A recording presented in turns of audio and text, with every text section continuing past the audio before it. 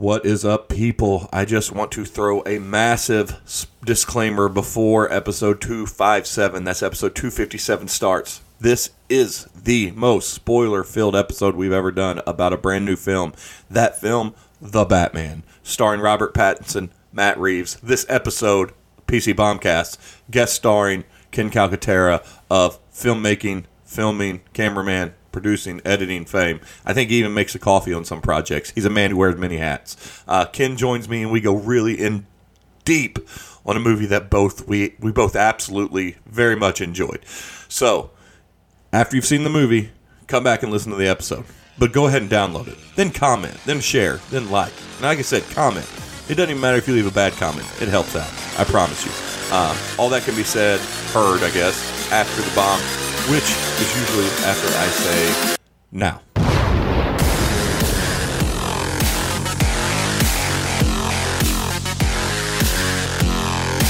Well, I mean, let's just jump right into it.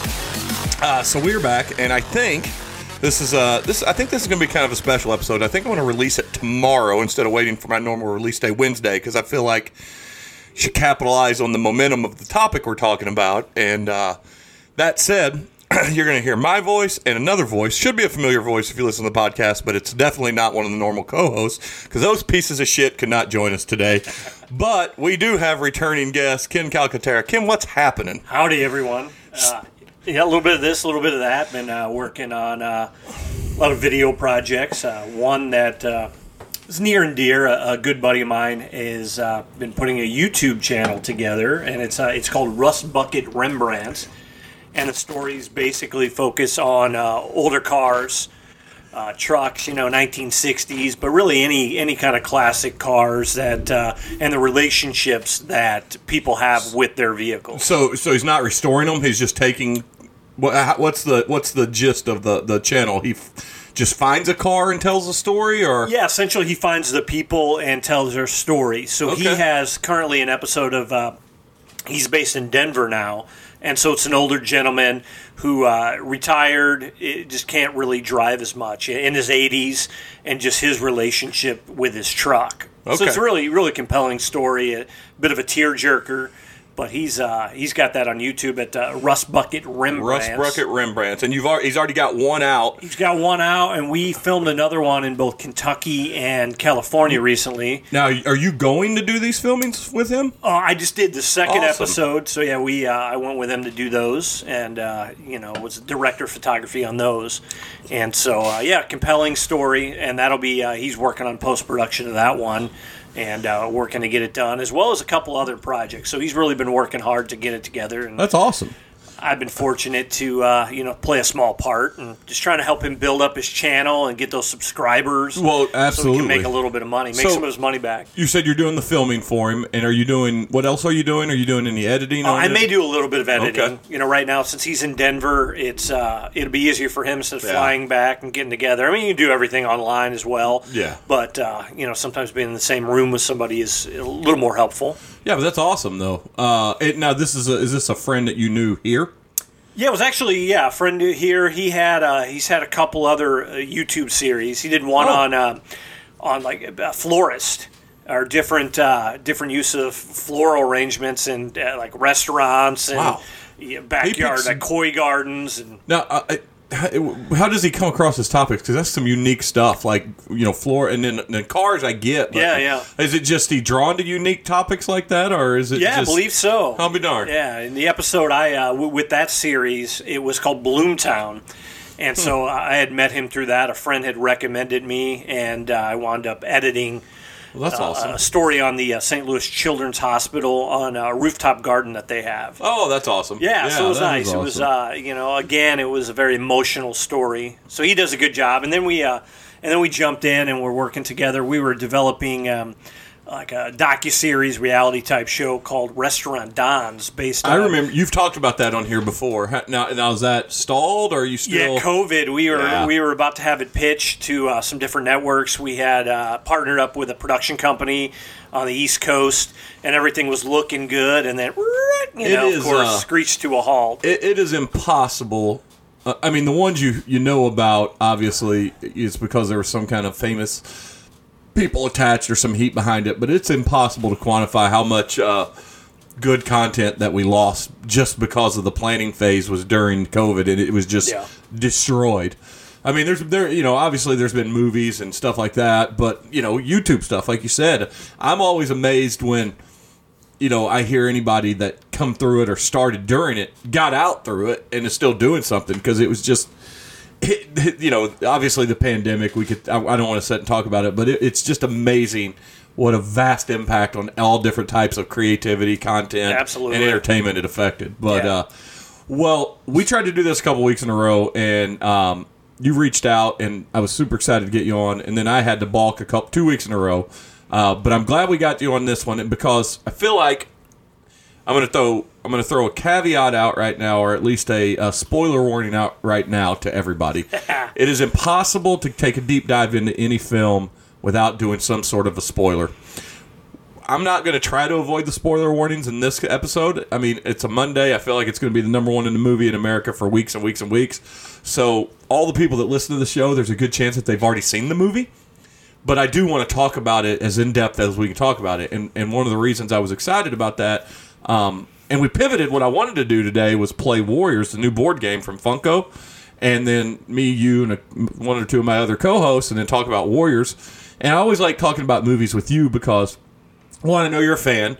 But two, for something like Batman, which is what we're going to talk about, I thought it was great to have you on, because I don't think it's fair to say, we'll get right into how I feel, where this ranks in all the Batman hierarchy. Yeah.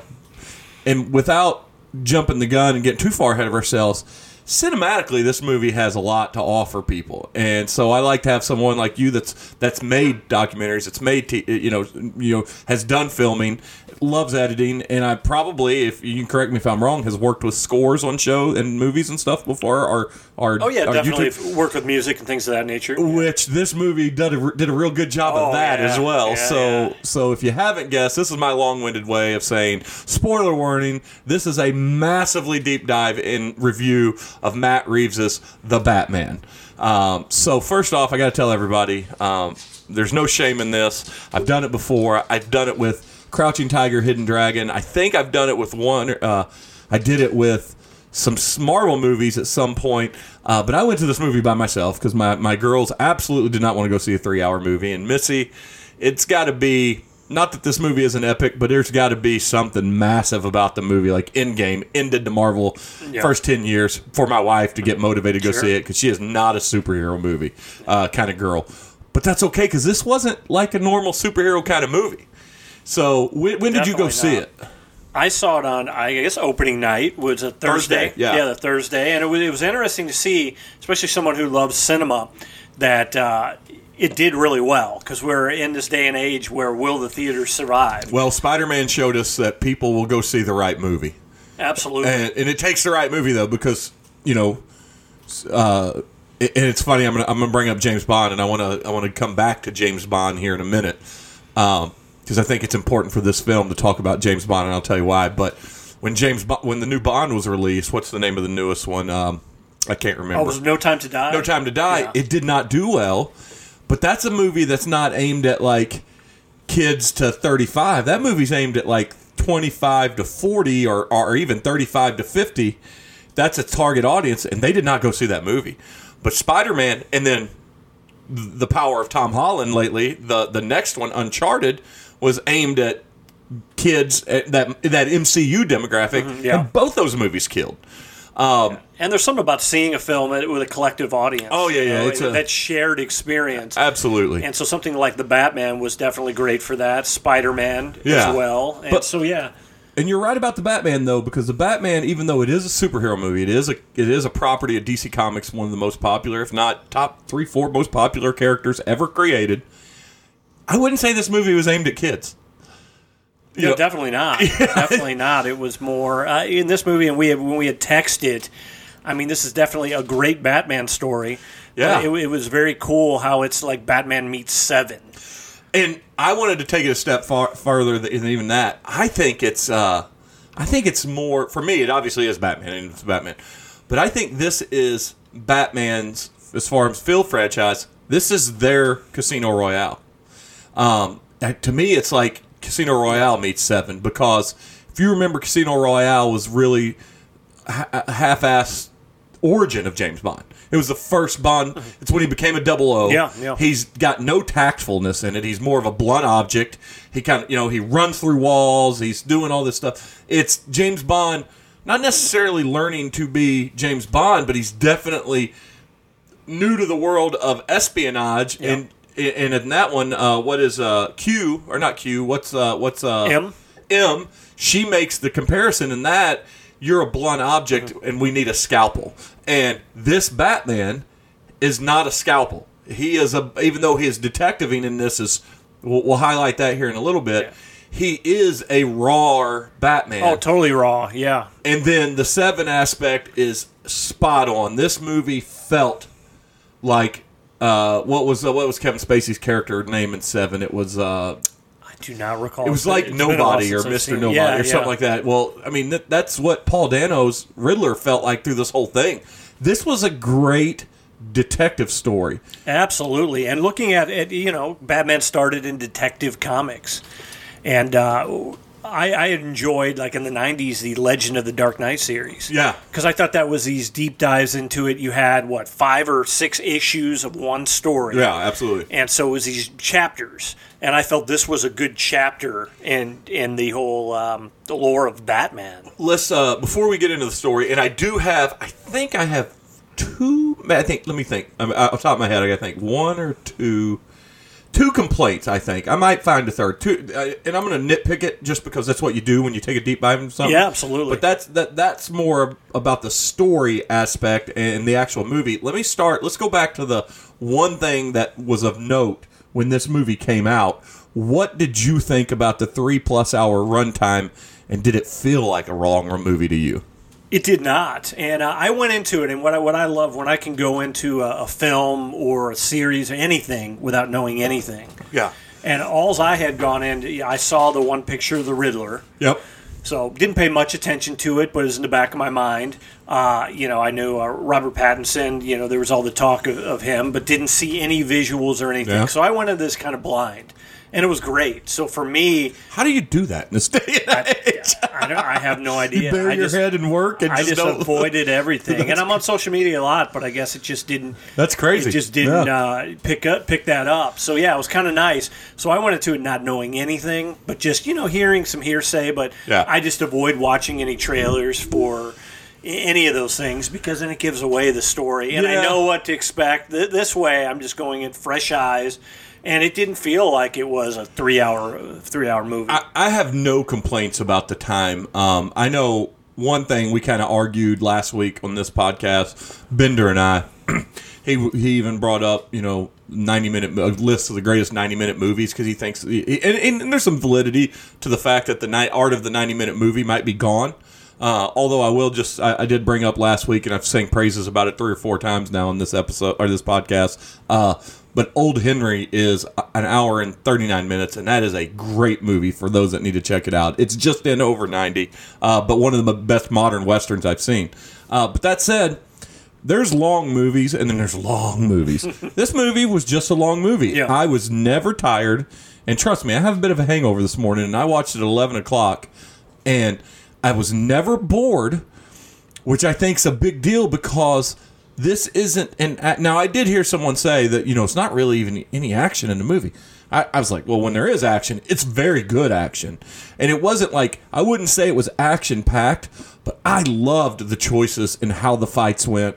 That fight in the dark hallway with the gun, with the muzzle flashes illuminating everything. Oh, yeah, that was an interesting choice. Well, and for me, it was something I haven't really seen much of. So yeah, and it was almost fresh take. It was almost like Darth Vader coming down the hallway in Rogue One, or Luke coming in. Good analogy. It was just, that was a cool scene, and there was a couple moments like that when Batman got physical. It felt important in the movie, and that's one thing I liked about how they chose violence, because this was, even though it was a younger Batman, this is the second year of his existence as Batman, it was a headier Batman. It was almost, and I'm going to contradict myself a little bit, it was almost like he just didn't walk blindly into anything unless he had to. And then when he did, that's when they used the physicality of it, because there was a lot, the relationship with him and Gordon was awesome. I thought it was awesome. I just loved the way they used the violence in this movie. And I think with that being said, the relationships, and it's a very solid story and character driven. So therefore, I mean, because we can watch thousands, it can be 3 hours of nonstop action.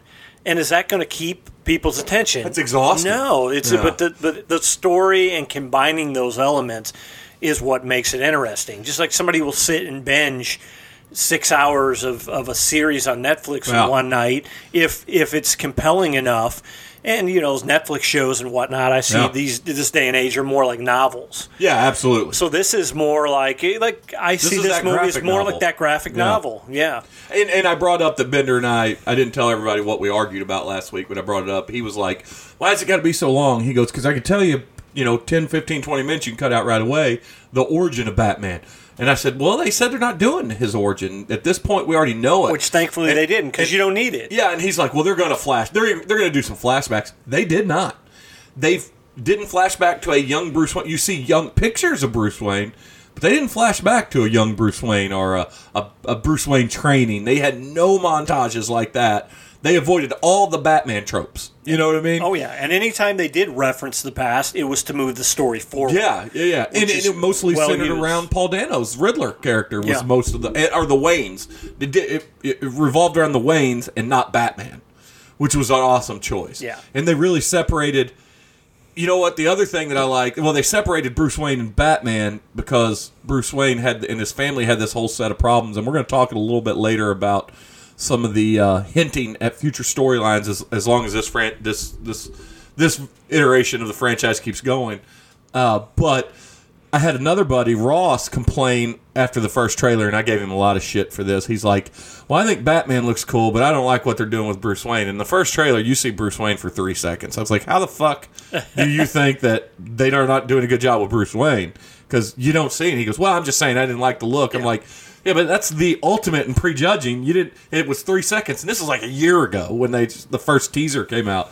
But I thought it was interesting the way they did tackle Bruce Wayne, and they've done this with Christian Bale's. Like, this Bruce Wayne is all consumed with being Batman, and they did a great job at the end of the film when Paul Dano said, "This is not your mask. This is you," to Batman. But what I think works for me better in this one more than anything else I've seen is this Batman's just been doing it for 2 years, like we said, so of course he would be consumed. He dove into something. He's obsessive. We know it because he puts on a costume and goes and fights crime. Absolutely. So why wouldn't you? You would forget about your other life. You would fuck up a lot of things in your life, your relationships. And we get to point that him and Alfred aren't the greatest relationship. There's love, yeah, and by the end of it, we see really strong love, but it's not the Alfred-Batman relationship we see. Yeah. And Alfred points that out. He says, look at the accountants are coming by, and this and that. The family legacy is in jeopardy. I mean, you figure that at some point they have like a whole machine going, but if Bruce Wayne, if they're relying on him to make decisions, there's a Lucius Fox still out there running the company for him or something. But we get into there's some issues there with him. Maybe he's just not the face time that's needed to propel that. But we see that he is all consumed, and just they show how often he's out there, and just the scars, just what he's dealing with, which that's something I don't recall that we've seen in other films. Yeah, we've seen Tim Burton gave us a gritty Gotham, and they did a okay job. And don't get me wrong, I'm not poo-pooing the Christopher Nolan trilogy because I think I guess I get this out of the way. This falls in as my second favorite Batman movie, behind The Dark Knight, because Heath Ledger's performance, I think, is the best performance in any superhero movie ever. Yeah, I can agree with you on that. And to say that this falls behind that, I still think that there's better comic book movies. Like Endgame was a truly massive accomplishment, but I don't think cinematically there's a better film from a comic book than the second Batman Nolan movie. So I love these movies, but what I was about to say is that I think Nolan tried to give us a gritty Gotham, and it just kind of it was like 80% of what we expected. This Gotham in this movie was dirty as fuck. Oh yeah, absolutely. It rained a lot, and I know that was probably a choice to really pound home the sorrow of how on the edge of the city is to falling into despair. But this was and they hung out in gritty. I mean, there was a rampant drug problem in this movie, the dropsies or whatever, and I want to come back to those by the climactic battle in this. But this was Gotham wasn't a secondary or tertiary character like it's tried to be in some other movies, but Gotham was visible at all times in this movie. And you look at the timeline with that being year 2, just everything, the rampant crime and whatnot, whereas we see more of a different timeline in the Christopher Nolan world. Yeah. So it's after, Batman's been established. It's a bit cleaned up. You still have crime, but it's just not the like the decrepit, just this washed in blood that it is in this world. Now, did you feel it was this? Did you feel like, well, this is a dangerous city?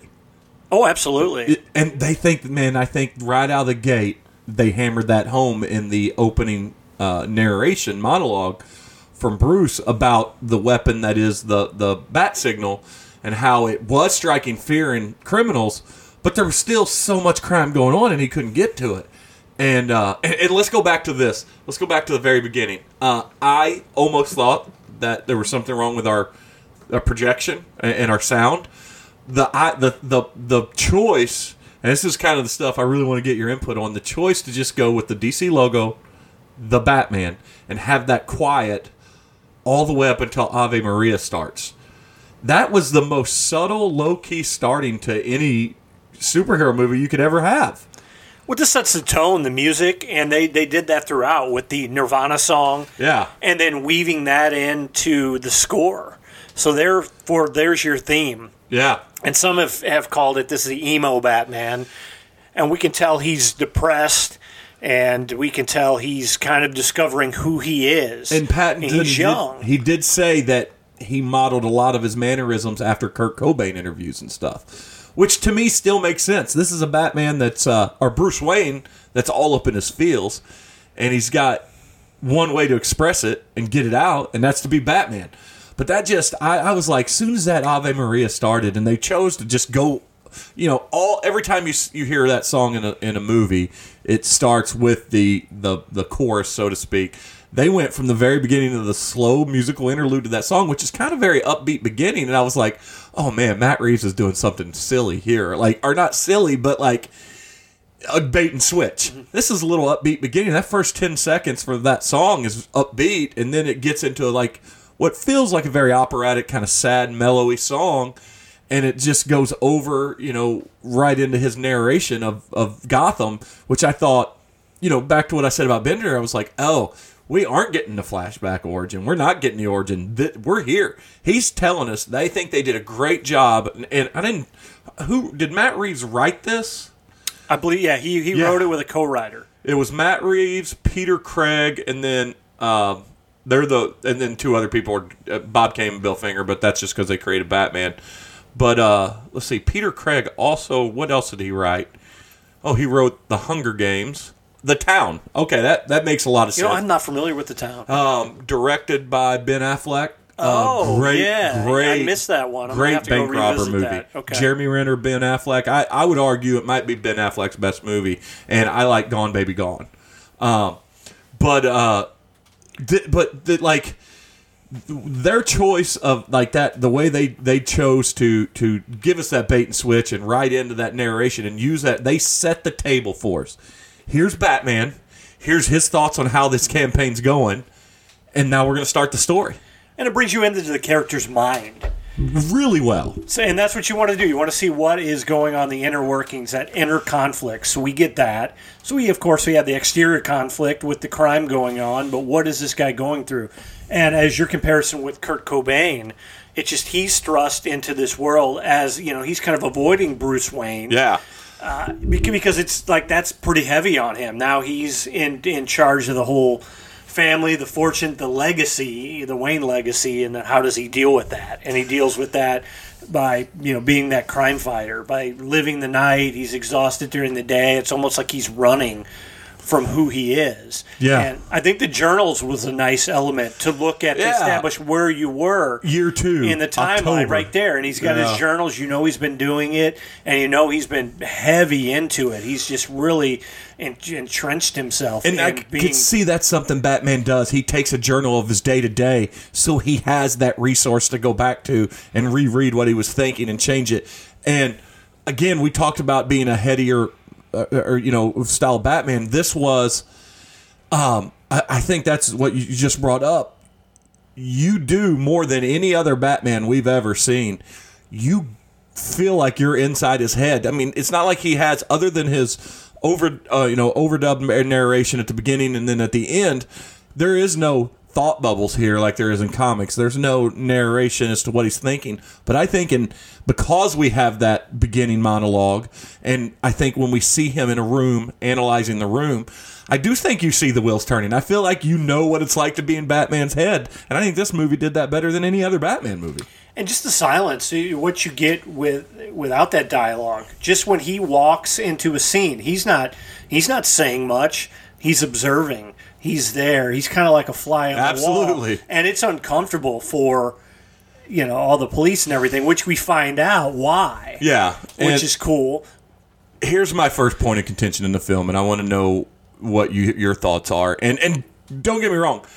I can tell you right now, we always do, on my podcast, we do our universal untapped scale out of 5. This movie's a 5 out of 5. This is a great movie. This is every review I said, the first 2 things they say is cinematically and musically, this is a must-see experience, and I agree.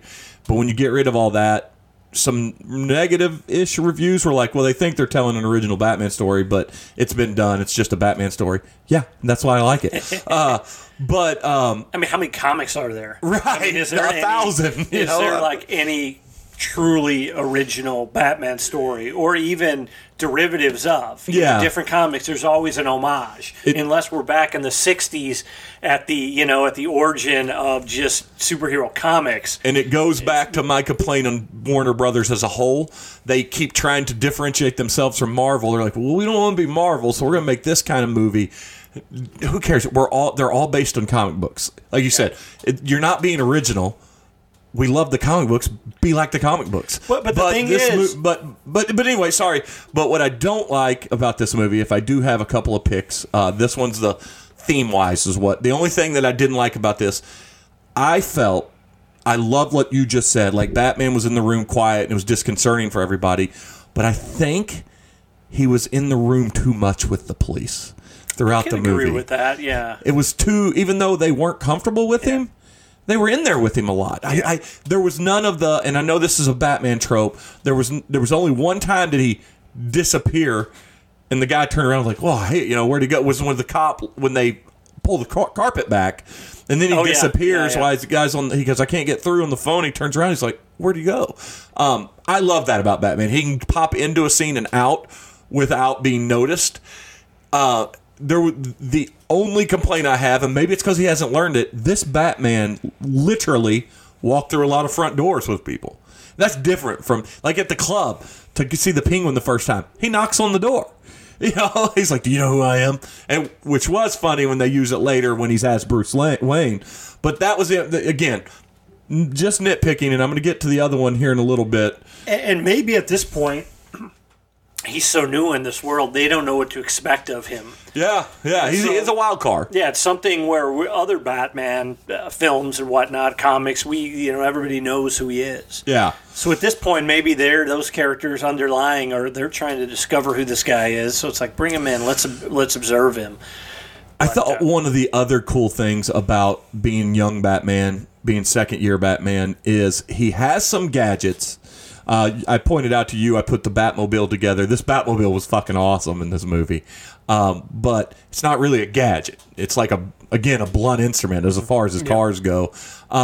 He had his grappling hook, but it was very much like a rudimentary design for his grappling hook. Yeah, it was primitive compared to a lot of the other gadgets that we see as he's developed over time. Or in the Christopher Nolan universe, it was, Wayne Technologies. Yeah. It was like a defense contractor. Yeah. So he had all kinds of crazy gadgets and the Batmobile in the Nolan was a tank. It was basically a tank, and then he's got planes and everything else. And maybe over time that's developed. Again, we're back to year 2, right, where it is more primitive and a little more, I guess you could say, practical. And I think the best way they illustrated that was when he jumped off that building. He even had a step where he goes, oh, whoa, and he turned on his flight suit, used whatever it was to make his flight suit. Little squirrel suits.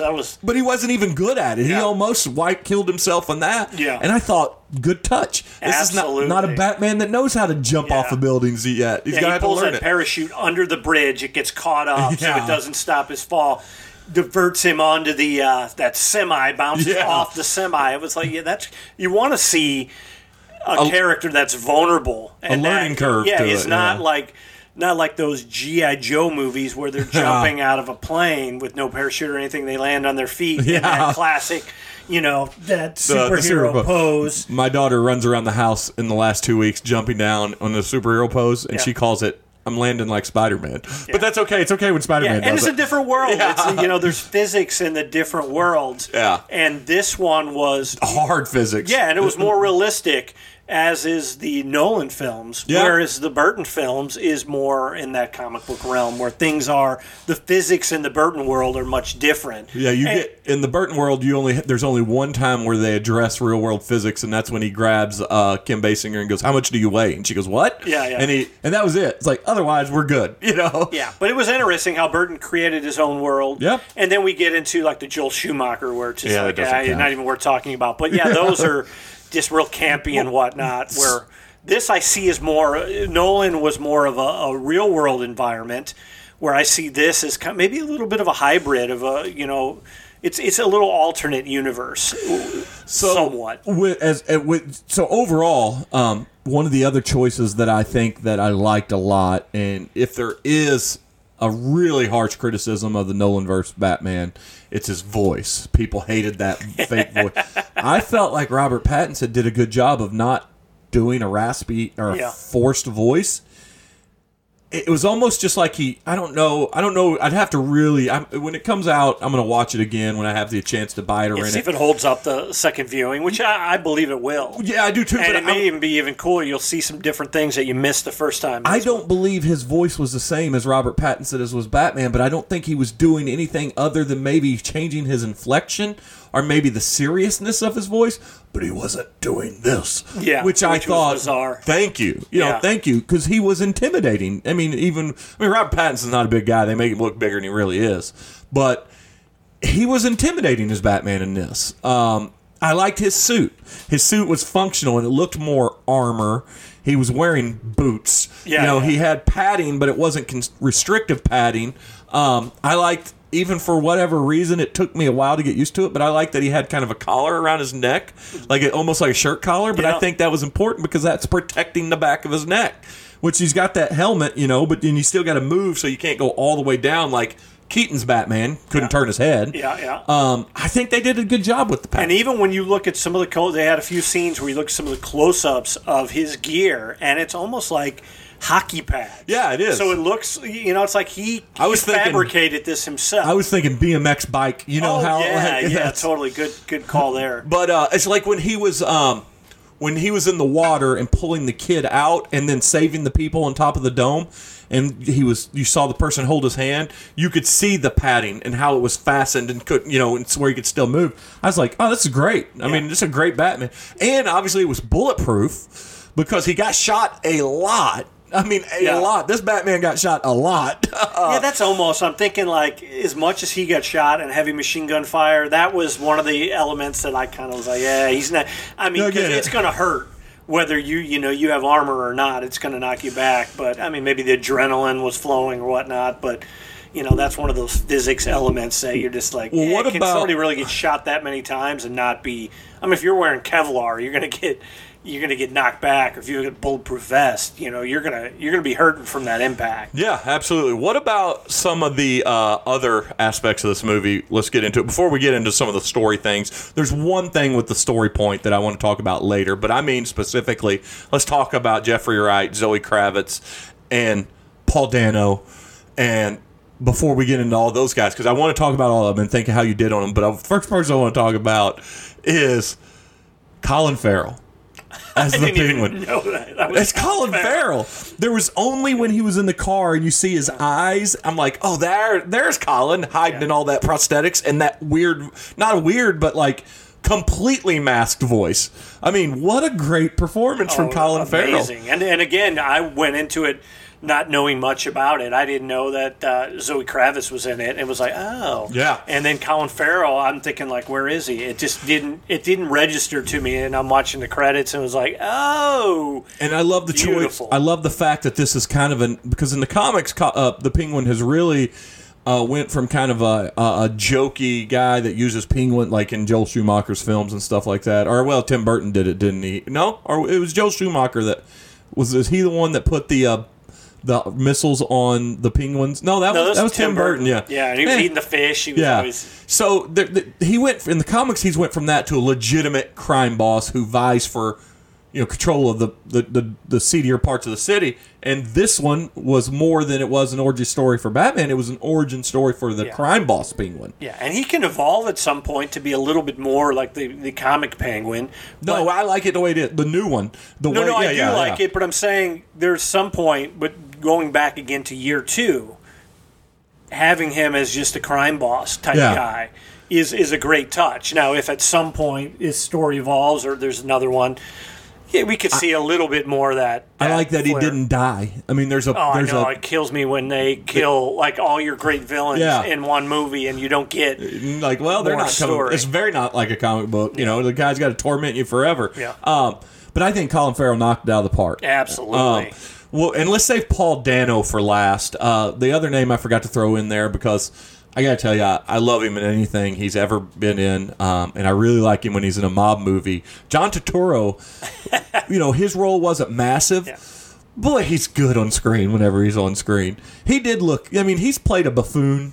He's played look into your heart in a mob movie, like he's pleaded. I mean, he was smooth in this movie, man. I bought him as a crime boss. Oh, absolutely. Absolutely. It was nice to see him in it. I didn't, again, unexpected. I wish I would have went into it with your eyes, not knowing who and everything that was in it, but I thought he was good. And it's not, and that's why it's nice when you miss trailers. There's one of my pet peeves, and we won't go this deep into this now, but is seeing, like, I can get to a point of a trailer before the movie where I'm like, okay, I'm sold. Yeah. I'm going to see this. I'm hooked. And then at that point, it's another minute and a half, and it gives away the resolution and everything else. We go into the second and third act, like, stop, and I'm putting my fingers in my ears. And like, Bender and I talked on the last episode about a movie that's on HBO Max right now called Antlers, and it looks like a cool movie, and I wanted to watch it.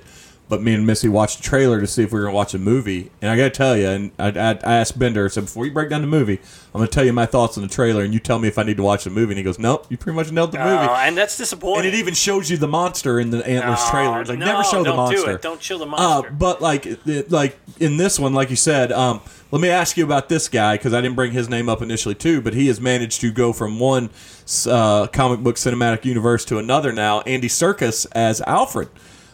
Good choice. I didn't know what I was going to fall on it because we've seen some really good Alfreds in the past with Michael Caine and I can't remember who the original Alfred was, but he spanned a lot of movies. Mm-hmm. But I thought he was good. And I also what I love that they did with Alfred is Alfred's also kind of always like this little ex machina for Batman. If he's ever in danger, Alfred, make this happen. And Alfred like remote controls the Batmobile to him. Or they had a little bit of that in a little ways. Like Alfred, hey, I worked on the cipher for you. And he was, you got that Alfred was important to him. But I thought it was a pretty smart choice to remove him from the film for the halfway through the second act and take him out of the third act, except for just that. The emotional reveal of the movie. Absolutely. You tie it together. You tie in that backstory. It's in that element. But I think another, he serves the purpose of the credibility. So when we first see Batman and he's looking at the clues from the Riddler, and so we see this, him being that detective. Yeah. And then when it comes to Alfred, he gets the ciphers and he starts working on it.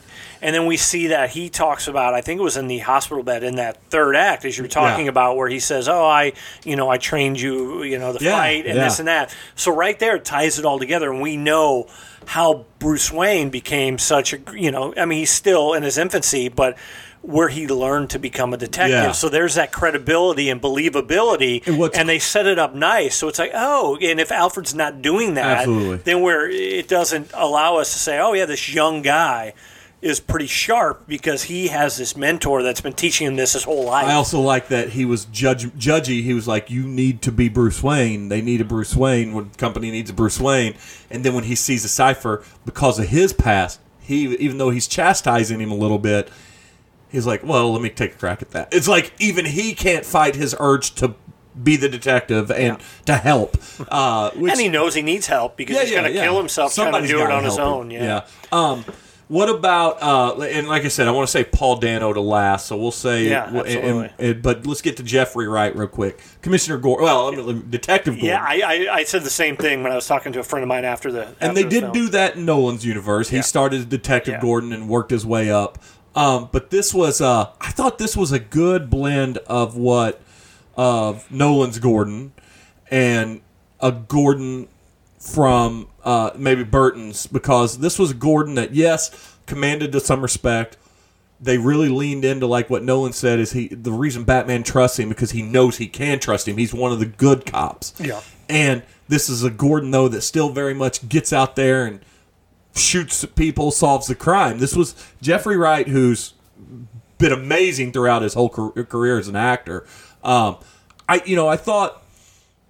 not going to devalue it by saying I thought he was the most understated character of this movie, but I think that was a good choice. Exactly, and I think that's the strength. And this character is almost a seamless character from the different unit. Even though you have a different actor, the way it's portrayed, it's kind of seamless. You're not thinking about Gary Oldman, who was brilliant in the role. It's almost both are like amazing actors. They're playing it almost where it's the same guy. So it's not like where you can mix up.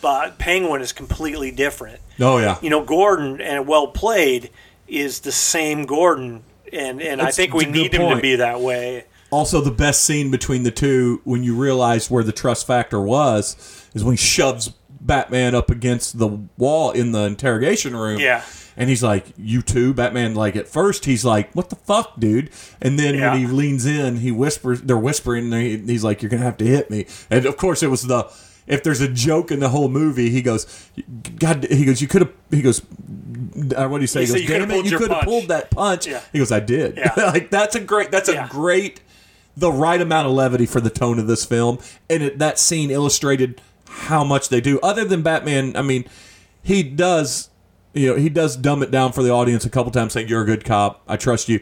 But that scene, they could have left those other lines out, and that scene would have illustrated how much trust is between the two. Yeah. Which was awesome. And at some point, though, they were whispering a long time. So you're those other cops had to be like, okay, what's going on? Because he was yelling at him. Yeah. And so I thought that might have been played a little better, where it's a little yelling and, "Hey, how many are you, son of a bitch?" But that was fine. It's little things. Yeah. What about Zoe Kravitz? I thought she was great. I think she's probably the best Catwoman there was. She really embodied that character and took it to a whole nother level. And when you have a young actress or a young anybody in Hollywood, you don't want to necessarily.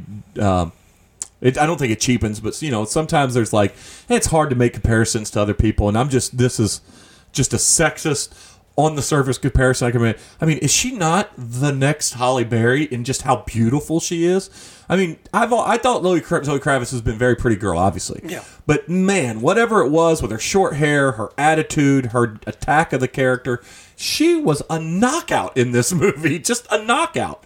And on top of that, she was a believable Catwoman. Mm-hmm. And they didn't. And again, she was a really raw. I like if she comes back in the future. I hope she has a upgraded mask. Yeah. Only because she can afford it. You know what I mean? Oh yeah. Because this is just a sock mask that's got a little bit of dimples that are very cat-like ears, just a little bit. Yeah. With the holes cut with one sock. I mean, it's very minimal. She's got a motorcycle, but they gave us like flashes of how intelligent, and even Batman was like, "You're very good at that." You know, when she cracks open that safe, Yeah, that was amazing. she knows what she's doing, and and I like that she wasn't the helpless victim. Like it wasn't like she was thrust into this universe because a tragedy was put on her. She was there because she was planning on.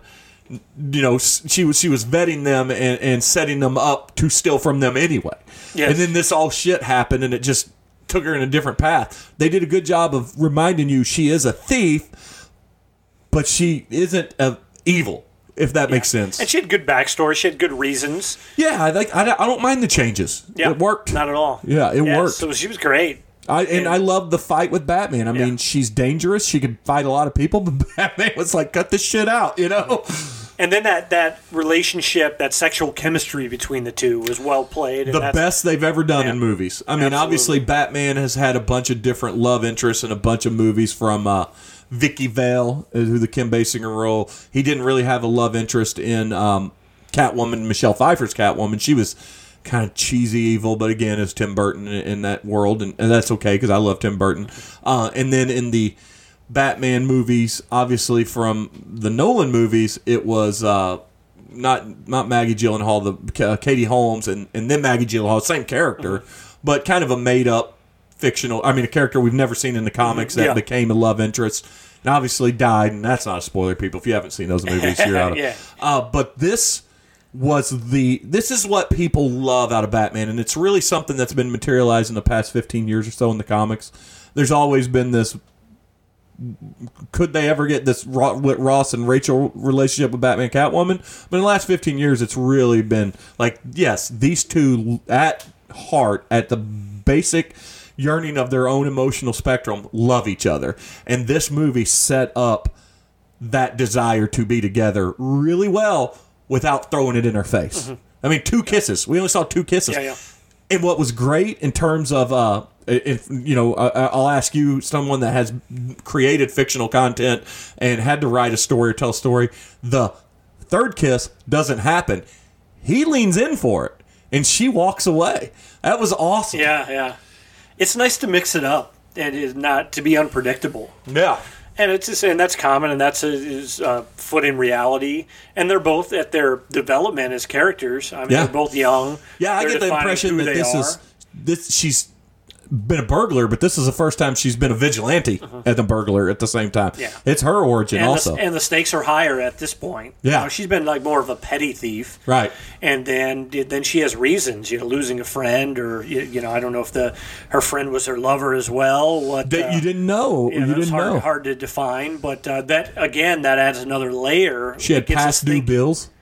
Oh, yeah. We noticed that. Yeah. I felt like that was kind of a little bit of a MacGuffin because they didn't really explore it. It didn't really paint a good enough picture on why she would steal. The stealing from Falcone came later when we find out, again, people, I apologize, when he's her dad. Yeah. That's when we find out her true motivation. And it's pure motivation. Mm-hmm. He does owe it to her. Yeah. And she doesn't go all the way. She doesn't cross that line and therefore ruin the character for all future films. Yeah.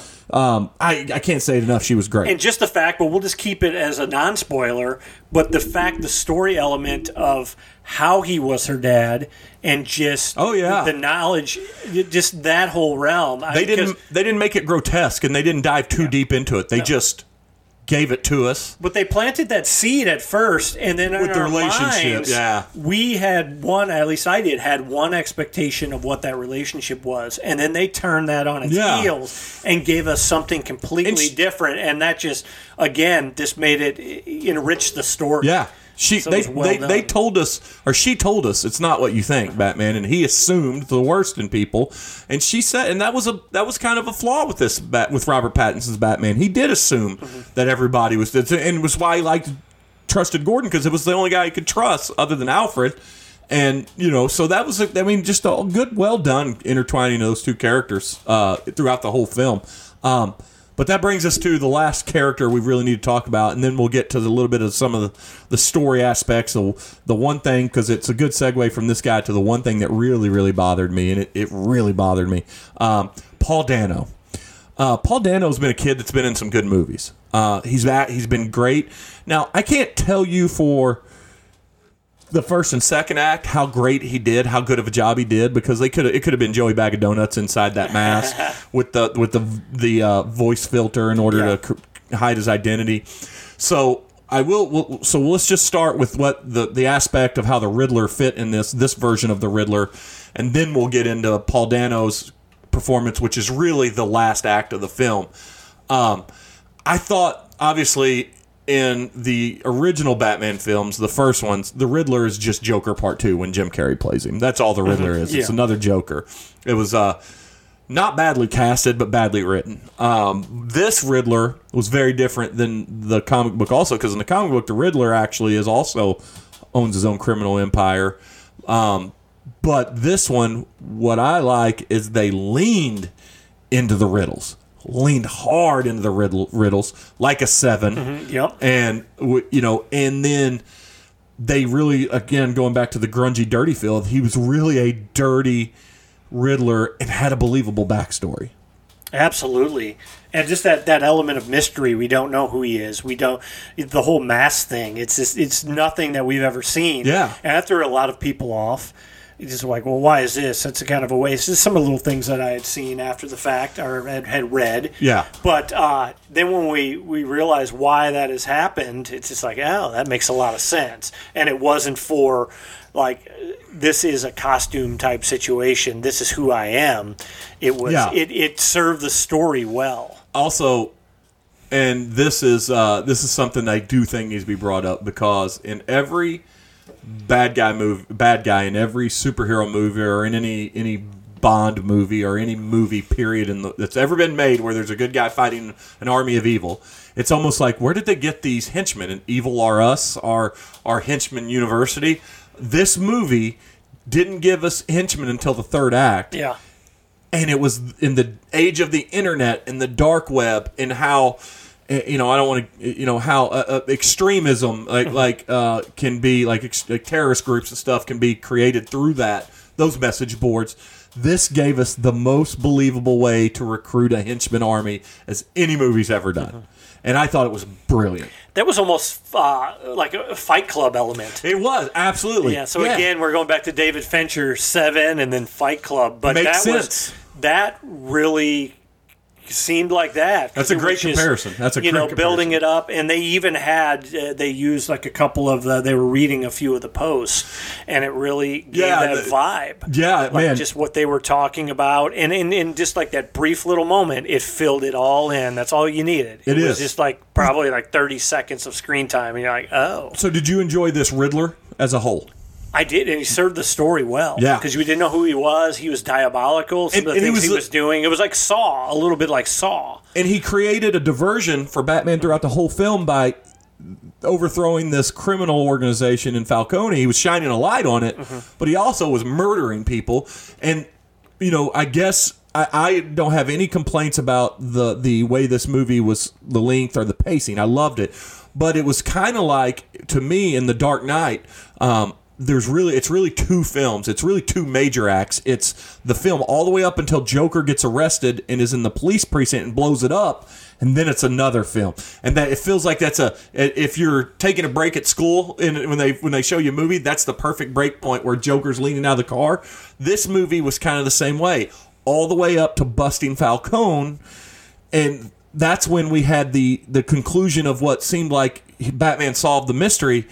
But that's when two things happen. That's when we get to see Paul Dano act, and they arrest him at the diner, and that's when we get the second or the final act of this film starts, and that's when we see a ramped up action, the stakes at the highest, where it's realized like, oh, he's been targeting these people, but his bigger picture is going to kill thousands, if not millions, and that was awesome. And that's where I want to talk about Paul Dano, because every scene from him smiling at Batman when he's getting arrested, and then going into get Batman seeing him through the window in the visitation room, That's great Paul Dano acting.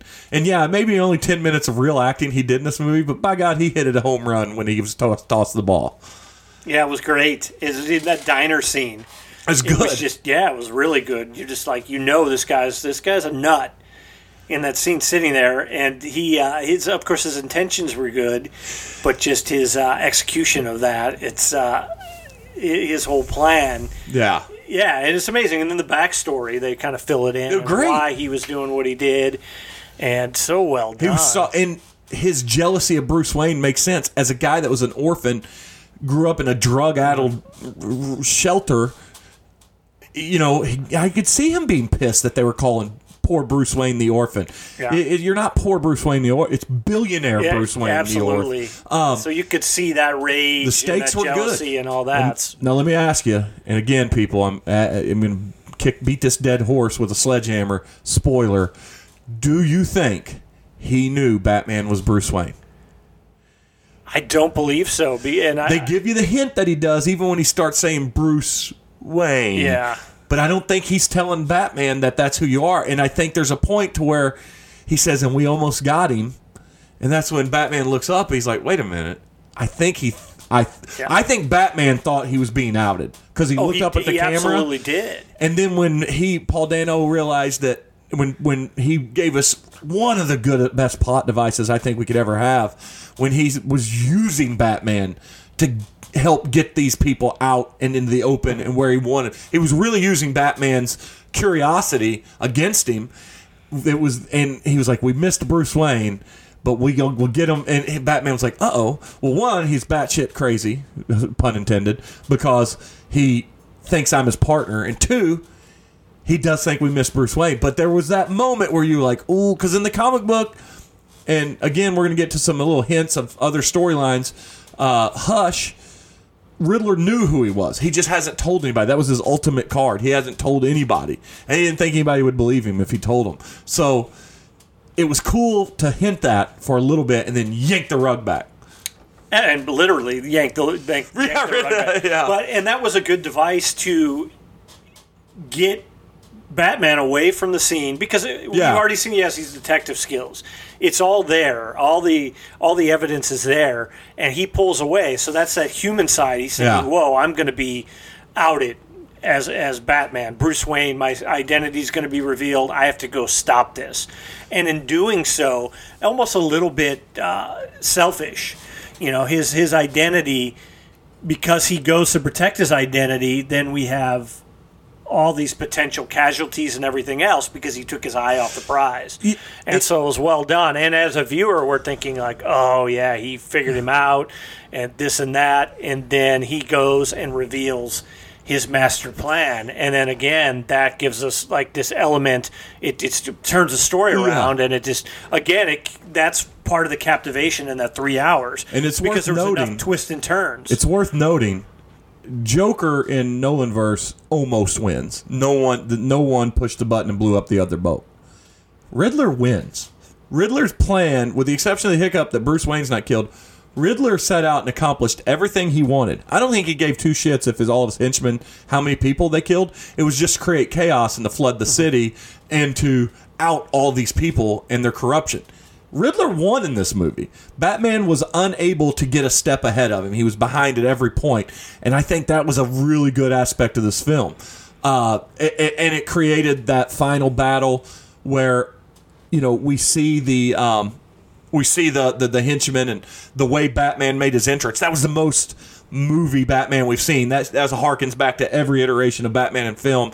He blew all the skylights out to create this massive dramatic entrance. But again, they did something really cool in that scene too. This Batman showed his acrobaticness and his ability to swing around things and come up, but he didn't land on his feet or land in the proper kick. There were sometimes literally where he just landed and rolled and it knocked someone over.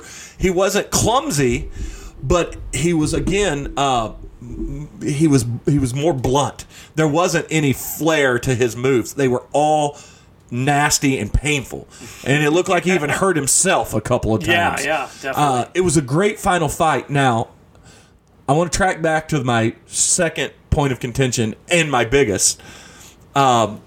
Batman in this is a really good detective, and these guys are all doing a great job of solving the mystery, correct? The Riddler gives us files and uploads these files to the internet and gives all these pictures of this club. And he does it on multiple people that come out of the club, whether it's Peter Skarsgård's character, I can't remember. He was he was the DA. DA, yeah. He played it well. And the mayor. So we see, and they're all taken from the same vantage point where he's been hiding the whole movie. Would you not have thought that the great mind of Batman and even another detective are like, well, where were these pictures taken from? Good point. And why didn't they just go from that window? It's got to be the only point. Yeah.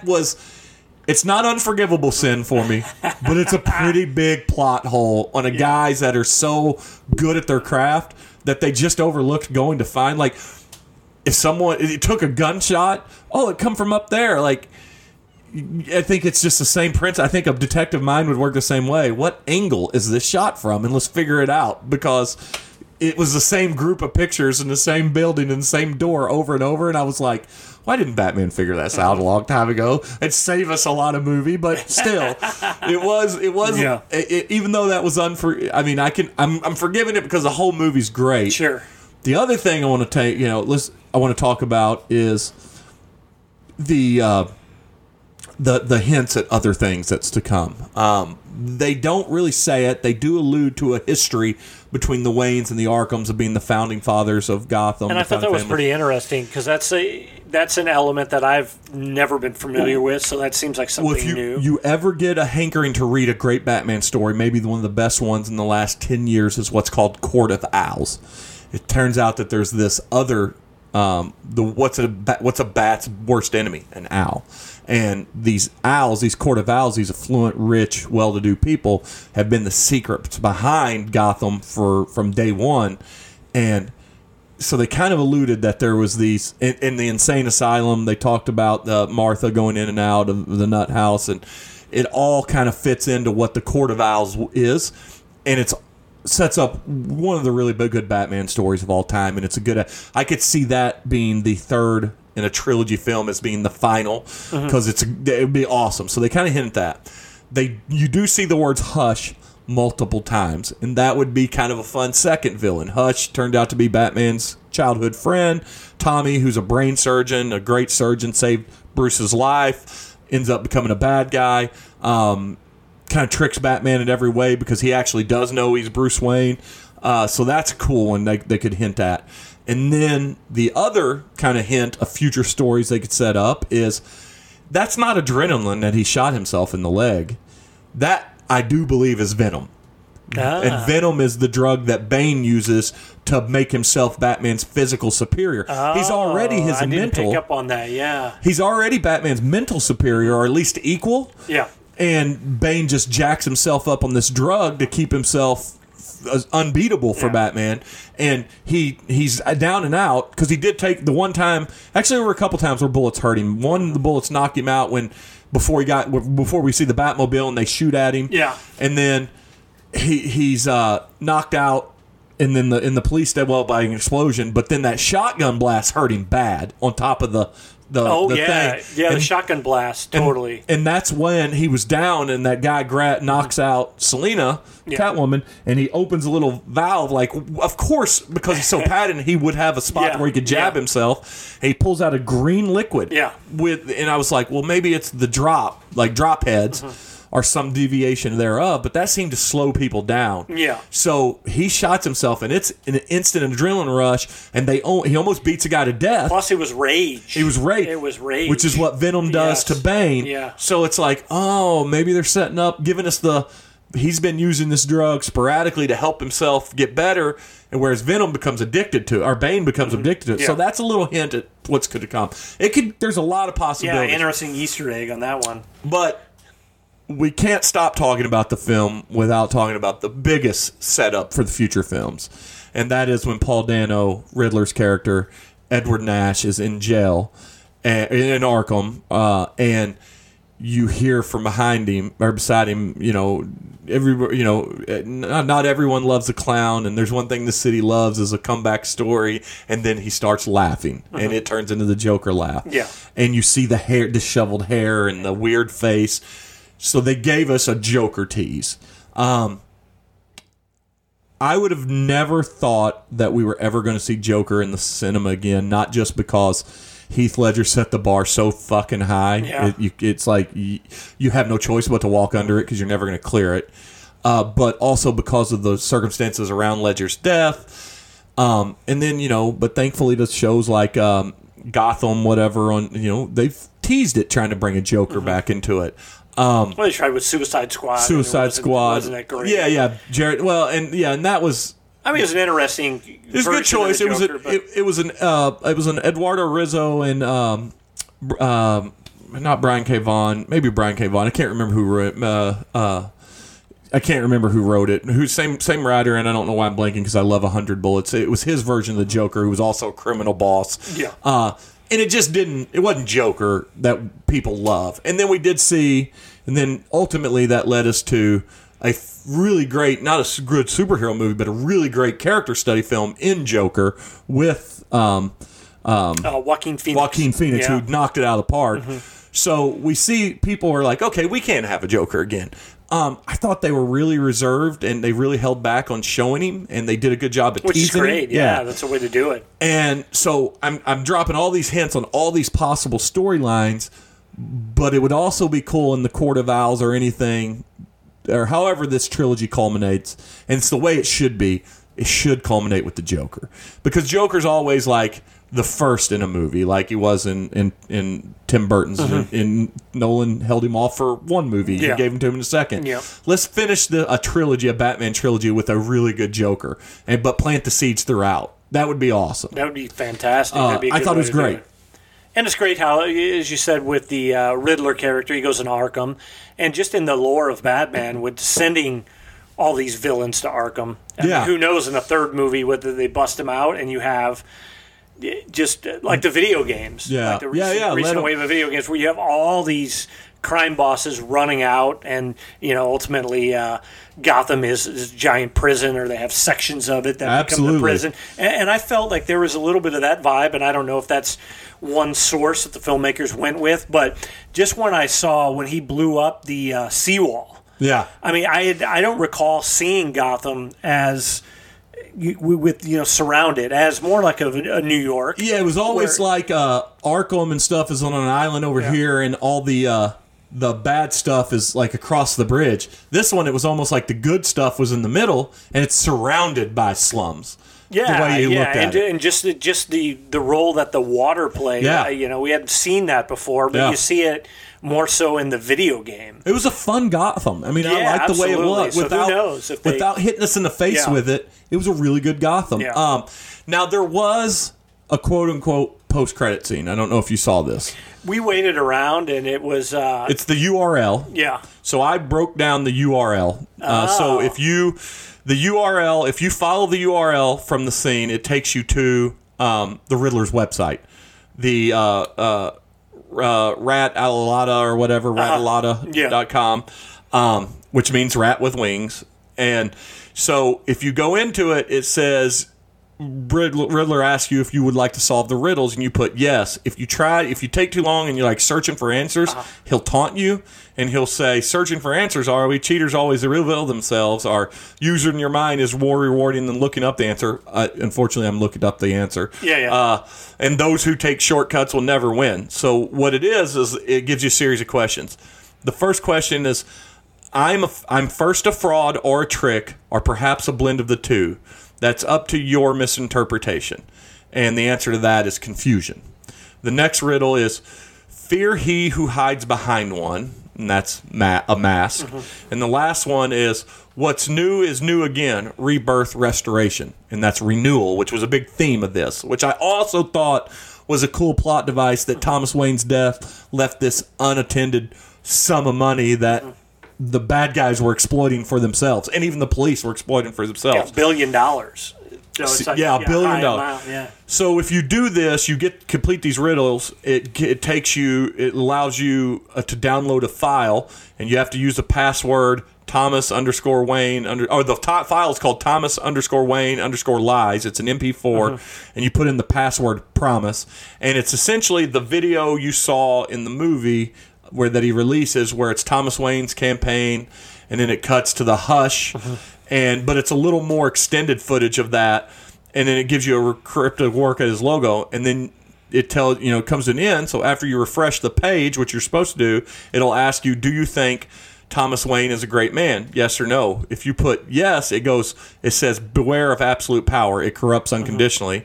If you put no, it says you're right to be untrusting of the rich and powerful. All who think they are great always hide secrets. And then after you're presented through that, you click through and it redirects you to a message that's got a cipher. So you have to use the cipher. That's clever. Yeah. Wow, that's a neat. And the cipher says, yeah, it gets even better. It's even cooler than this. So the cipher goes to Maze of Riddles is what it does. And then you refresh it a second time. It said there's another riddle, and it says, keep your eyes peeled for his return. And you don't know what that means. Now, that's all cool. It's just a cool setup. If you do it on your mobile and not your PC, it's got extended stuff. So they formatted it different on your mobile. So you translate the image, and it says, you think I'm finished, but perhaps you don't know the full truth. Every ending is a new beginning. Something is coming. So that is an all-out tease that there's another movie coming. Yeah, and at $58 million opening day. Yeah. Absolutely. Yeah. And like we said, Star Wars and some Marvel movies and stuff, everybody's always... kill your villain has been one of the worst things that all those movies done. Darth Maul being the ultimate example, but yeah, then they retcon that in the cartoon. But for those that don't hate me, internet, for those that don't watch the cartoons or read the books, we just thought Darth Maul, a really cool guy, got cut in half and was done. But they resisted to kill him. He did go to Arkham, which Batman wanted to send him. He didn't want to kill him. Yeah. So even if, and I know in the Nolanverse they didn't kill Scarecrow in the first one. He kind of coded, but he was kind of a patsy in the next one. He was real quick and done at the beginning of it.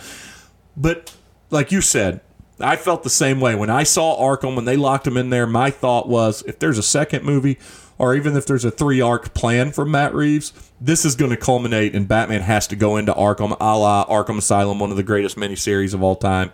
I think Sienkiewicz, I think, drew it. I can't remember who did it, but it was great. It's just I could see them like the video game going into someone opening all the cells and unleashing them, and then you have a Riddler back and you have a Joker free, and I felt like, oh, that's a real possibility. And then I kind of got giddy, like in-game giddy, like, oh, we're gonna see all these characters together.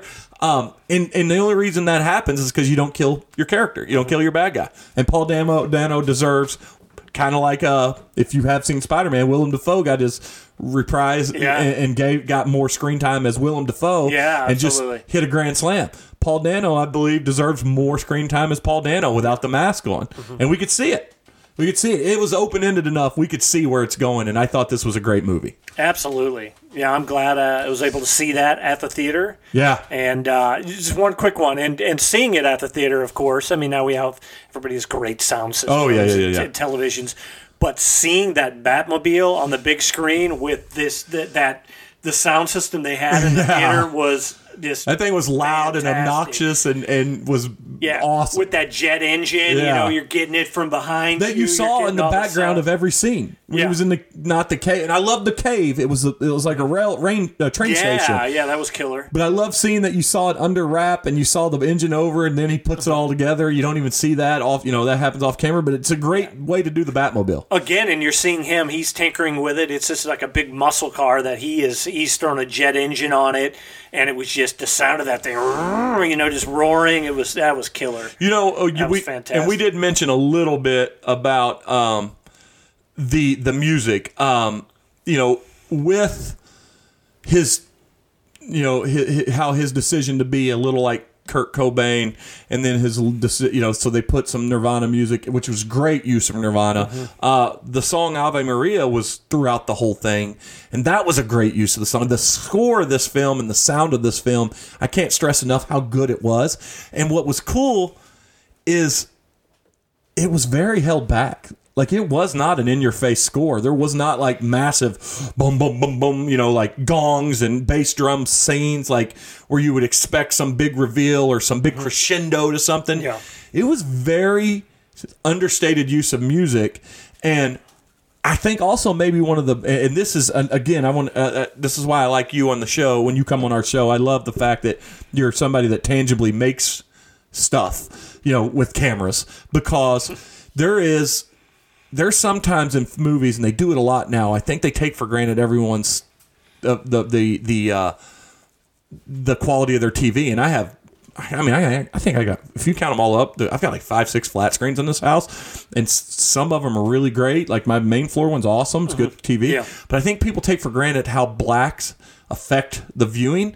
This movie was a dark movie, but there was never a time, and I've had it in movies, in big movies, where I'm like, they needed to get some kind of light in this scene. It's too dark, and I don't have the depth of black on the big screen or on my TV that's differentiating enough. This one was dark, but the only time it was too dark a scene was on purpose to use that muzzle flash. Otherwise, whether in the club or in an alley or in a battle, there was enough light to constantly see what was going on. I think that's a tough job for filmmakers right now. Absolutely. Yeah, there's a lot of times they'll do like a day for night where they just, they film it in daylight, but then they just underexpose. Right, yeah. And you can tell that. Yeah. So a lot of television shows and whatnot. But this one, of course, was well crafted. The use of light and the darks. And that scene when they're in that hallway was amazing, and all the muzzle flashes and all that.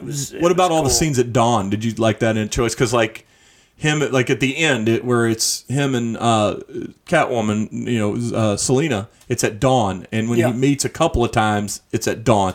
It's not like this Batman's out in the daylight, but he's close on top of the place. They used, in fact, outside of the funeral scene. When was it daylight in this movie? Generally not. So I think the dawn was that transition from being somewhat back to normal. It gave you that glimpse that maybe he has some sort of a normal life. But so when you watch movies like this, and I don't mean just your everyday run-of-the-mill movie, although I'm sure that you can watch it with a craftsman's eye and get what you need out of those too. But when you watch Matt Reeves' movie, can you look at a movie like this and say, oh, he's like, this is a director that's just elevated his game? And do you ever draw any inspiration on stuff that you could use even on a smaller format that would work? Or, do you look at this stuff, and does there sometimes in a movie like Batman, whether it's this movie or other movies, and you're like, God, man, they nailed that scene. Like, they fucking brought it home. Yeah, and it's more the emotional response. Yeah. When you see something that great, you're like, whoa. This moved me. Yeah. And then it's like, one way is like, oh, I have to do something like that, which is kind of crazy. You get a little sidetracked, but just taking that feeling and putting that energy into whatever else one is there any like on. Camera angles or light or things, and you're like, oh, that's interesting how they did that or what they took from that? And I don't know off the top of my head in this film, other than like we've referenced it now a third time, the muzzle flash fight, the very subtle use of a joke once. I guess another one, like, say, like when he's in the water and he cracks that flare open, that was a very good use of light. Oh, absolutely. But is there anything like technical that you ever see in a movie like this and like, I could see that being a big thing or something that obviously, like, the biggest would be like Matrix. When we saw technical special effects, we're like, well, this is going to stick around. Yeah. But is there anything, not game-changing things, but like you're like, oh, I respect his decision to make that happen? Absolutely. Usually that's more on the second viewing, and that was a cool thing about this film. I was just able to just sink into the chair and watch it and enjoy it and get sucked into this world. So you allow yourself to be a fan first, and then with a technical critic's eye, the second, maybe third time through. Yeah, if it's a good enough story that really captivates me, then I'm just sitting there and I'm in this world. Yeah. And it's nice to be in that world and not think about it. Now, subsequent viewings, it'll be, oh, missed this, or they did that, or here's... you're thinking of how they did it, or some things that stand out. I mean, one thing that threw me, and I wasn't sure story-wise, when he, at the end scene, before he goes in the water, he swings, and we see that, like, that, whatever that piece of equipment was, and all the electricity. That electrical, yeah. And I'm thinking, like, if that thing falls, then, a lot of people are going to die. And he jumps to it like he's going to do something, and then he whatever he cuts, and maybe that was his deal. He cut the power so that piece of gear didn't have the power. But that kind of threw me because I didn't exactly. Maybe I blinked because it seemed weird when he cut it. 100%. Because it's like the big piece didn't drop. And I thought, well, maybe that's cause. Well, and it was like he saw the electrical box and he didn't want them to get electrocuted. Yeah. But when he cut it and he fell, and I was like, oh, this is how he's getting out of the scene by being sneaky. They think he's dead. But no, at first, I thought it was weird, too, and then he cracked that open. It's like, no, he's going to go save people. Mm-hmm. He had to get down there, and that was his best way. So I don't know that was the best part of the film, and it certainly, just like with you, it kind of gave me room for pause. Yeah, this confused me a bit. It was like, okay, what's happening here? But literally outside the camera angle thing, I don't have... And I thought it was an interesting choice to have him be around people so much. Outside of those things, I think this was the only difference, the only thing that separates The Dark Knight in this movie is Heath Ledger. Mm-hmm. And I think that's saying a lot of how good this movie is. That you literally had to go with one of the greatest supporting actor performances in a film in order to be better. Yeah. So I loved it. I mean, like I said, my overall, it was a 5 out of 5. I'm going to watch it again. I'm going to make my wife watch it because I do think she'll because she loves Seven. Seven's one of her favorite movies. She would love this. You could not. This is just Seven as told as a superhero movie. Yeah. So... it was well done. And just on one last note, because some have said, they mentioned the Snyderverse and all that. Yeah. And this was, I didn't see this having any... Batman's always been dark. Yeah. Where I think some of those other, like Justice League is not... Traditionally, the comic book is not as dark. Yeah. And so, but this fits. So this being dark has nothing to do with Zack Snyder. I'm hoping this movie is so good that people stop talking about wanting the Snyderverse back. Yeah. Because we're still getting characters like Aquaman still going to have a film. Mm-hmm. We may get another Wonder Woman film, even though the last one was awful. Oh, my God. That was abysmal. So the Snyderverse will live on in some way, but I'll tell you, I don't care if they make this Batman have a bigger universe that connects to other superheroes. I don't. I'm okay if it's just the Batman's universe because this movie was so damn good. I hope people just stop talking about all the other stuff for a while and just let movies come out as they may. Absolutely. And just, take it as it is and look for that individual story. So, man, it was 5 for 5 for me, 10 for 10, whatever. Whatever you want to do. Home run. That was great. Well, I tell you, this was, I'm glad you came on. This was as deep a dive into one movie as we've ever done. We've essentially did an hour and 15 minutes. Oh, right on. Cool. I would be remiss if we don't at least hit on some quick topics that may be something that you want to talk about real fast, other than like the Batman movie, and obviously we always want what else, whatever it is you might have going on. You mentioned restoration or Rust Bucket Rembrandt. So I want people to look out for that. Yeah, go subscribe, please. Yeah, absolutely. That'll help my buddy Eric Light out. And what else you got? You got anything else you're working on still? I think we're gonna put what we developed, the video that we put together for Restaurant Dons on YouTube, so it can be seen. Okay. Because we have to recraft some of that. Because as we're pitching it to different people and production companies, you always get these notes and after COVID, what are the stakes? The stakes are higher. Where before it was more of a character study in the history of the family.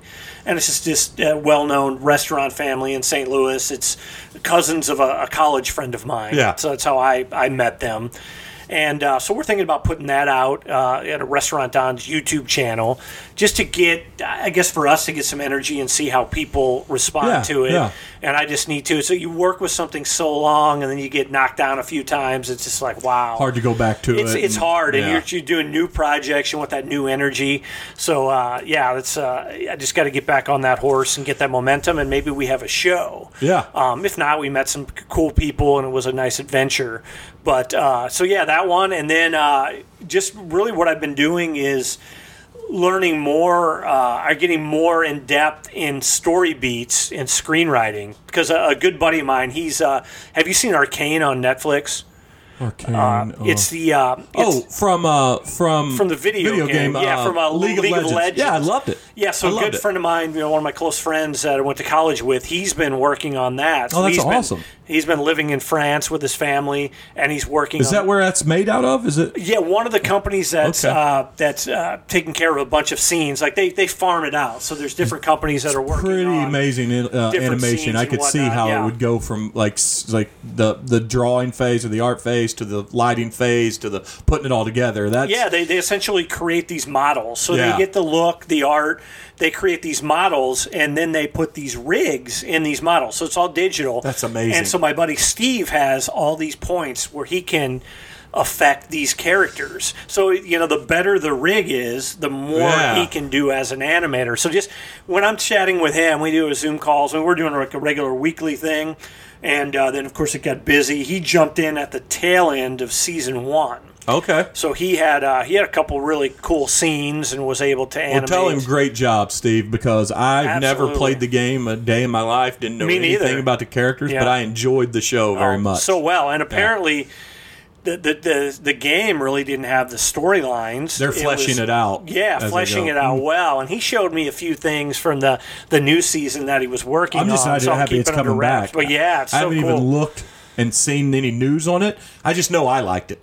Yeah. So I'm glad it's coming back. So that's awesome. Yeah, it's great. But you said you're talking to him, and he's giving you ideas. So we've years ago when we had an idea for a project, which I'll keep under wraps for now. Okay. Which we think is pretty clever. Okay. And it's in a zombie universe, but I hear that's marketable. Oh, absolutely, absolutely. Who knows? I mean, I don't think it'll ever. It may. Not be trending as high, but I think it's always going to be something that's around. Yeah. So hopefully and our it's the best time to do it when it's not trending to bring it back. Yeah. So we've been, that was one of those deals where we started talking about it, and I wanted to understand story beats better and be a better writer. And so plot-wise and all that. So I just dug into this book called Save the Cat, and it just digs into, story structure and whatnot. So I'm that's all it's about. Yeah, just different story beats. And then they have the books. You might dig these as well, where it goes through and breaks down the structure. And there's 15 story beats. And this guy, Blake Schneider, he wrote it in a way where he had a second book where he broke down all these movies. Yeah. So it's just like Die Hard. Yeah. And he breaks it down, and you look, every movie, you can fit those story beats. So now when I'm watching movies, now Batman aside, because I was sucked into the story. Now the second time I go in and watch it, I'm going to be thinking of these story beats and how it fits. So it's kind of cool to really learn the structure. Just because I watch or listen to a lot of podcasts, and I love listening to interviews with a lot of creative people. I certainly have never read a book on it, but I'm aware of pacing and beats of a story, and and there's some easy movies where you can see it, like for instance, The Force Awakens. You can almost see beat for beat how that feels like New Hope, and you can sometimes those beats are noticeable, really noticeable, and sometimes you can tell when it's really bad, like it's paced really badly. Or it doesn't work. So I'd be an interesting to look at because I'm a guy that likes to write, and definitely script writing falls into writing comic books. Yeah, absolutely. I'd like to check that out because I think people take for granted. They think you just have a good idea and you just put some dialogue on it, and there you got a story. But I took it for granted too. So now that I've learned everything, I've got to go back and look at a few other screenplays and see how I can make those better. Because I'm a fan of Dan Harmon and all the stuff that he's done in his life, and he's such a fan of Joseph Campbell. I've looked into his story circle and his meeting the goddess and his crossing the threshold, and all of that stuff is super interesting. I mean, absolutely. Whatever you use, and if you're an aspiring writer, and my buddy Aaron and Daniel, they are writers. They can probably attest to this. You got to find something that works for you, some structure.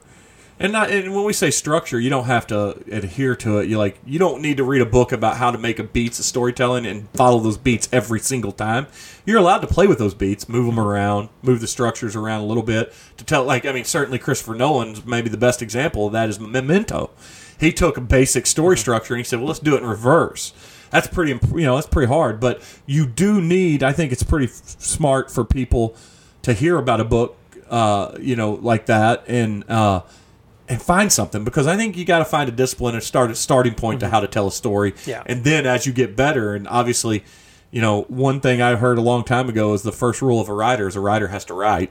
you got to absolutely. write. So once you keep writing and follow these rigid routines and patterns, then you'll figure a way out to tell your own story and use it to your advantage instead of just being a slave to it. So Yeah. you got, like you said, you got to start noticing. You have to know that's there before you can exploit it.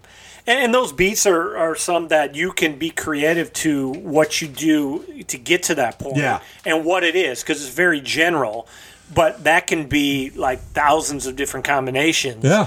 And so it's pretty cool. So I've been digging that. In this Batman review alone, we mentioned, people, we didn't use the phrasing beats of the movie, but you definitely, we did use first, second, third act, but you can see in those beats where those acts happen, those story beats, like certainly that the most noticeable building up to that diner scene and then everything that happens after that. You can tell how that story was paced and put to make that to be a very pivotal part of that movie. Yeah, at some point we should, if you get into reading this, because what I noticed with the Batman, when I started, after the story had played out, I thought of a few of the beats, and I was like, wait a second, this is one that's happening that generally is structured, so they kind of repeated a few of these beats. That's pretty cool. And it was like, it's messing around with it, and that's one thing I'll end on this with that. Like Reservoir Dogs, they break it down when it's broken down in the beats. It's almost like there's two sections, one when they're talking about the crime, and then one when they're in the warehouse. So it's like taking that and basically having two sets of these beats. It's another guy that plays with the structure of a story really well. I mean, and that's got to be the hardest thing, I think, for a writer to do. I mean, it's for a guy like Nolan or Tarantino to instinctively know how to deconstruct a story and reverse it or chop it up and break it up in the wrong order. Yeah. Come on. That's high level stuff for guys that did it when they were new to the game. That's ridiculous. And if you started by following that structure and then shifting it around later, that makes sense. It's almost like that's what you do. So I'm learning a lot with that. That's awesome. Fun. And then that just make you better at doing what you're doing. Absolutely. And then just regular video work and whatnot, some freelance. Nothing uber creative, but been just kind of binging on a lot of different things, which we can talk about another time. Yeah, I told you, unfortunately, I do have a heart out a little bit here in a little bit, but man, I mean, we've covered a lot. This has been a lot of fun. Thanks for having me. You know what? And I don't know that. It's funny because I always put when you put like your meta tags into the description so people would search if they I always put comedy or pop culture or entertainment and stuff. Hopefully people found it entertaining because it's not like we intended. We didn't put a lot of comedy in this. This is just, I think, one of the certainly that I've been a part of my podcast, one of my favorite dives into a movie of all time. So I'm glad you came on. Cool, man. We'll have to do it again. Sometime. Thanks for having me. What a great movie to do it on too. Absolutely. It was it's a long overdue. Like the theaters, like the advertiser said, it's a Batman we finally deserve to get. I don't know what we deserve, but it's a Batman, by God, I didn't know I wanted, and I got it. So unless you got anything else, tell people how to find stuff that you have done. Yeah, just YouTube, Ken Calcaterra, Facebook and all that, just Ken Calcaterra, CALCATERRA. And Rust Bucket Rembrandts, go follow that. Yeah, like and subscribe, share, comment on episodes. Watch something and comment, because that's how the algorithm. Even if you're like, I don't dig this, but I could see where people would like it. I tell people on my podcast, I don't care if you shit on my podcast. If you comment, it's good for me. So go out. Don't just let your opinion be heard, but support good things by good people. So I don't have anything else. If you don't have anything else, I'm going to wrap it up. I appreciate you coming out, my man. It's I feel like we're getting out of this pandemic, so hopefully we can make this happen a little more often. I'll come by. Yeah, it's been fun talking with you. Your energy's amazing, and I'm supercharged now. Go tell my wife my energy's amazing, because she, 50% of the time, she says, you need to tone your shit down, husband. So, all right, we're going to play the music, and hopefully we didn't ruin Batman for everybody, because we really went into it.